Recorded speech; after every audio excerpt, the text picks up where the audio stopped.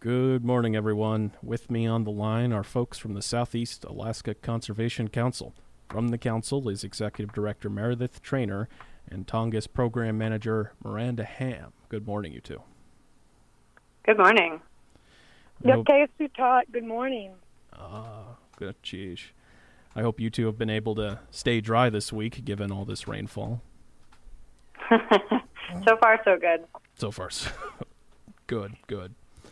But so we've had members of SEACC on before, but I wanted to give you a moment to share the overall mission of SEACC. Tell us a bit about the organization and its vision. Sure. So the Southeast Alaska Conservation Council, or SEACC, was started about 52 years ago here in Southeast. We were started to help address concerns that local community members had throughout Southeast Alaska about planned large-scale industrial clear-cut logging that was starting to happen in all of these different communities. And smaller groups organized at the time to figure out how to participate in the political process and provide feedback on a lot of the decision-making, which was coming from Washington, D.C., and they realized they needed to coordinate and that they needed a little bit more power and strength to kind of make their voices heard. So SEACC, as a council, Southeast Alaska Conservation Council, was formed to be kind of that convening group that helped make those voices reach all the way to D.C. And these days, we work as well on water and mining concerns, sort of making sure to protect Southeast Alaska's clean water, and then also increasingly on climate change. So we are a locally birthed, locally supported conservation organization that works to protect the place that we all call home. Now, Meredith, I understand Miss Ham is new to your team. Share with us a little bit about her. She is, yeah. So Miranda Ham is our new Tongass Forest Program Manager. Miranda lives down on Prince of Wales. We're really excited at SEACC. We've made some changes in the last few years, and we've added the ability for staff to work more remotely as long as they're in Southeast Alaska. And Miranda's a longtime community member on Prince of Wales. I'll let her tell everyone a little bit more about her bio. But we're thrilled to have Miranda on board. She was working for the tribe down there before coming to work for SEACC and just knows a ton about the region and is also quite the subsistence person and does a lot of harvesting, and just it's been really fun to spend time with Miranda and talk about everything from mushrooms to deer. We're glad to have you on. We're really excited to have her on board, yeah. And we're glad to have you on today, Miranda. But why don't we start by having you tell us about yourself? And I understand you had a meet and greet yesterday. Yeah, hiya, thank you. My name is Miranda Ham. Like said, I'm just getting on today to introduce myself and talk a little bit about the Unit 2 Deer Summit on Prince of Wales. I am a lifelong resident of Southeast Alaska and a Tlingit from Cake, Alaska. I was raised and still reside on Prince of Wales and within the traditional homelands of the Senior Kwan. I have a background in commercial fishing and tribal government, working specifically on local and regional environmental issues. Like said, through my lifetime, I have watched the transition of logging on Prince of Wales, and now witnessing the transition to tourism and mariculture. This week, I'm here in Juneau, attending the Southeast Environmental Conference and having a meet and greet yesterday. And just happy to introduce myself and spend time with y'all, and look forward to continuing our work together and our vision of improving Southeast and continuing to care for our land's waters and resources like we always have. Before we get into the Deer Summit, I had wanted to ask you, since you're here from Southeast, what's your favorite part of working here? Getting out on the water and the land, just being immersed. It really is fulfilling, and that's where my passion drives. Now let's take up that Deer Summit, because I hear it's going to take place later in the year. What's the scoop? Yeah, definitely. Just to talk a little bit about the dates and stuff, too. The Prince of Wales Unit 2 Deer Summit is going to take place in Craig, Alaska, at the Craig Tribal Hall. It'll be beginning Thursday, October 13th at 3 p.m. to 6 p.m. and following through October 14th and 15th, 9 a.m. to 5 p.m. both days. I just wanted to mention, too, there is no registration required. This event is completely free. And how can folks participate? So if you find yourself on Prince of Wales, it's an in-person meeting. We still do not have it solidified if we'll be offering a Zoom link. But if you find yourself on Prince of Wales, October 13th through the 15th, please come join us. The summit's going to be offering special presentations and discussions throughout the day, along with community dinner on Thursday and a special field trip to the Harris River Trail on Saturday. Well, it sounds like some of the planning is still underway, but what's some of the broad strokes of what will be discussed at this summit? Yeah, this is mostly just a save-the-date teaser. It still has a little bit of logistics going through, but the ultimate goal of this summit is to gather community members, scientists, and land and wildlife managers and hunters to share information and discuss factors that influence the deer population on Prince of Wales, specifically in Unit 2, which encompasses Prince of Wales and the surrounding islands on the west side. And what have you been hearing regarding deer populations in that area? Well, for many residents on Prince of Wales, our SEACC black-tailed deer is a main staple for many families.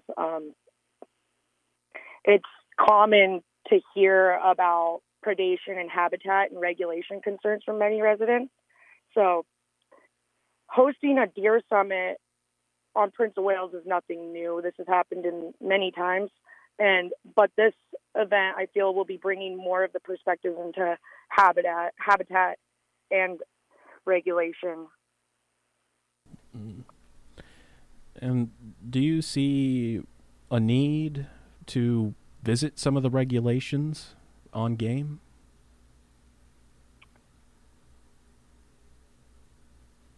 I see a need to visit some of the habitats and really look at what our deer need to survive through the winter. As you may know, SEACC black-tailed deer rely heavily on old-growth forest during the harsh winter months. The older forest canopy cover prevents heavy snow from getting too deep and provides enough light for forage access to woody browse and shrubs. I think the opportunity with the Deer Summit that's really neat is the opportunity to hear from people who are accessing the land and who are hunting regularly about what they think deer need and about what they're seeing out there on the landscape. I think all Alaskans probably hesitate when they hear more regulations, but I think that the real opportunity here is to get a great turnout for that event and have a really robust conversation about what people are seeing out on the land, because we know that folks that are getting out there, they're hunting, they're fishing, they're exploring, they're mushrooming, they're foraging, that those individuals sort of have kind of like real first-person anecdotal knowledge of what's happening on the landscape, as well as traditional ecological knowledge, which gets passed down from generation to generation, especially for families like our Alaska Native families who might hunt and fish in the same places for many generations. So on the hunters and the folks in that area providing their perspective on hunting and regulation and what they're seeing out in the field, what do you see as this summit? Where do you see the information from this summit going? Who do you hope will see these perspectives? I hope many of the locals and hunters and trappers are there to share their perspectives. I know with COVID, there's many concerns that have not been heard, and we haven't had many people come to the island. So this is a great opportunity to share those perspectives, especially with those hunters and trappers that are on the ground doing the work every day and what they see. I'm excited to hear their perspectives. And the information one more time. The summit will be taking place October 13th through the 15th on Prince of Wales Island in Craig, Alaska at the Craig Tribal Hall. Very good. Meredith, is there anything you'd like to add? No, just that I hope that, folks who are in Prince of Wales or who are in Prince of Wales around that time and are interested in this topic will get out and check out that event. Miranda and many others have been working hard on putting it together. And, we at SEACC, we find it so important and also so productive and exciting for people when we can get together and talk about the issues that we find are affecting the foods that we hunt and we gather and fish.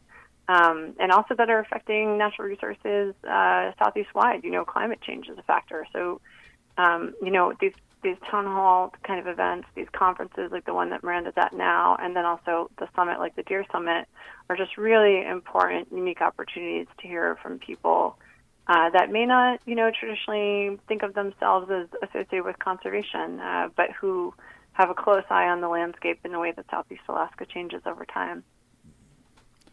Well, we're going to go ahead and cut to a quick break. We'll be right back. We're back with the Southeast Alaska Conservation Council. Meredith Traynor and Miranda Hom join us on the line. I'm sorry about that first part, Miranda. I didn't quite get your name right there, so I'm glad I could fix that in the second part. No worries. So the general election is soon here in Alaska. What thoughts do you have as we're getting closer to that November general election? Yeah, thanks. That's a great question. The midterm election is always incredibly important here in the United States for the way that it gets us sort of a perspective on how, a presidential administration is doing and also how it shapes the Congress that person works with. And I'm super excited for this upcoming election. We at SEACC, as a 501c3 nonprofit, we don't endorse political candidates, and so I won't go in that direction, but we definitely can talk about the issues and the positions that they're taking. And, we're in such an interesting year. I don't think Alaskans have thought about the extent to which we're really making history right now with top four and ranked choice voting, which is, was passed by ballot measure, I think, back in 2020. And so, for those who didn't participate in the political process with the special primary and special election to replace former Representative Don Young, I think, it's a really exciting time for people to be able to engage in the political process and to think about getting out there and voting in November. And to be reminded, I think, that, if you get a PFD, you're getting automatically registered to vote. So you don't even have to do that much work. You just have to show up on election day or do a mail-in ballot as needed or pre-vote. I think pre-voting is going to be available for this election, but that should be double-checked. Mm-hmm. But really exciting time, really important time for those of us working in conservation, because the Biden administration has made some bold moves in the last 2 years on conservation and with significant impacts for Southeast Alaska. So we'll be interested to see how things shake out in November. And we hope that there will be a great turnout from Southeast Alaskans. And on the issues, I was wondering what matters you're monitoring over in SEACC when the candidates talk about issues relating to conservation and land management. Yeah, absolutely. So as most Southeast Alaskans are well aware, because there was a lot of work done to engage the public, we just went through, over the last few years, a quite substantial roadless roll process, which was gestated, sort of created, back when former governor, current political candidate, Bill Walker, filed an appeal to the government saying that the roadless rule, a national rule, was unfair to Alaskans, and Alaska had negative economic impacts. And that created this whole enormous process that played out during the Dunleavy administration, where we looked at whether the roadless rule, which says that you can't build new logging roads or do additional logging in what are called roadless areas, which is about 9.3 million acres of our nearly 17 million acre national forest, that those roads can't be put in or developed. And so we just went through this huge process. The Trump administration got involved.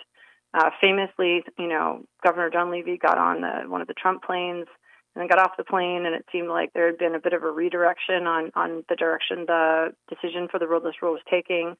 And ultimately, the Biden administration came in and decided to put a pause on the decision-making that was happening and have another public process to kind of make sure we're going in the right direction on the rule. So it's been a really big, busy time. And I think as a result, one of the things that we're looking for is, more clarity about what the status is of the rule going forward. But then also to see some movement from Congress on, the Roadless Area Conservation Act. And so for your listeners who aren't dorky policy wonks like I am, a rule is a regulation that's put in place. It's not a law that's passed by Congress or a statute that's passed by Congress. And so what the Roadless Area Conservation Act, which we support, would do is it would take that regulation, that rule, and it would move it into law. And it would really make it harder for just kind of any given governor or any given president to facilitate rolling back those protections, which, I should add, Southeast Alaskans support again and again in incredibly robust numbers. People want the roadless rule in place on the Tongass. No matter what anyone tells you otherwise. There's been just outrageous support for keeping the national roadless rule in place. And on the roadless rule, there was an interesting tidbit I had read recently, and that was from 2015 to 2020, the lower half of Southeast saw 22,000 anchors logged. And the interesting part there was that it was on lands that were transferred from federal ownership to private ownership. I wondered if that factors into how the roadless rule is changing. Yeah, that's a great question. So I think a key thing to know about the roadless rule and sort of all of those federal regulations is they apply on federal land. So when land is part of the Tongass National Forest, the roadless rule kicks in. What we're seeing more and more on the part of the state of Alaska in particular is sort of kind of a sneaky backdoor effort to transfer land to the state that they then go ahead and log or go ahead and development. And that's something that we're monitoring closely and that we're going to continue to monitor. But, I think a lot of people, especially if you're not on Prince of Wales where Miranda lives, a lot of people aren't aware that logging is still ongoing in Southeast Alaska and that there's even still old growth in some cases being listed in sales. And that's important, and that really affects, in particular, the quality of life of people on Prince of Wales, many of whom have said, enough is enough. Like, quit hammering our island. We want to live with this forest. We want to access the resources here. We want to go be able to hunt the deer. And even on the last program we had with SEACC, we heard even the concerns of, well, we want to bring tourists here to Southeast. How might this impact the natural beauty in the area?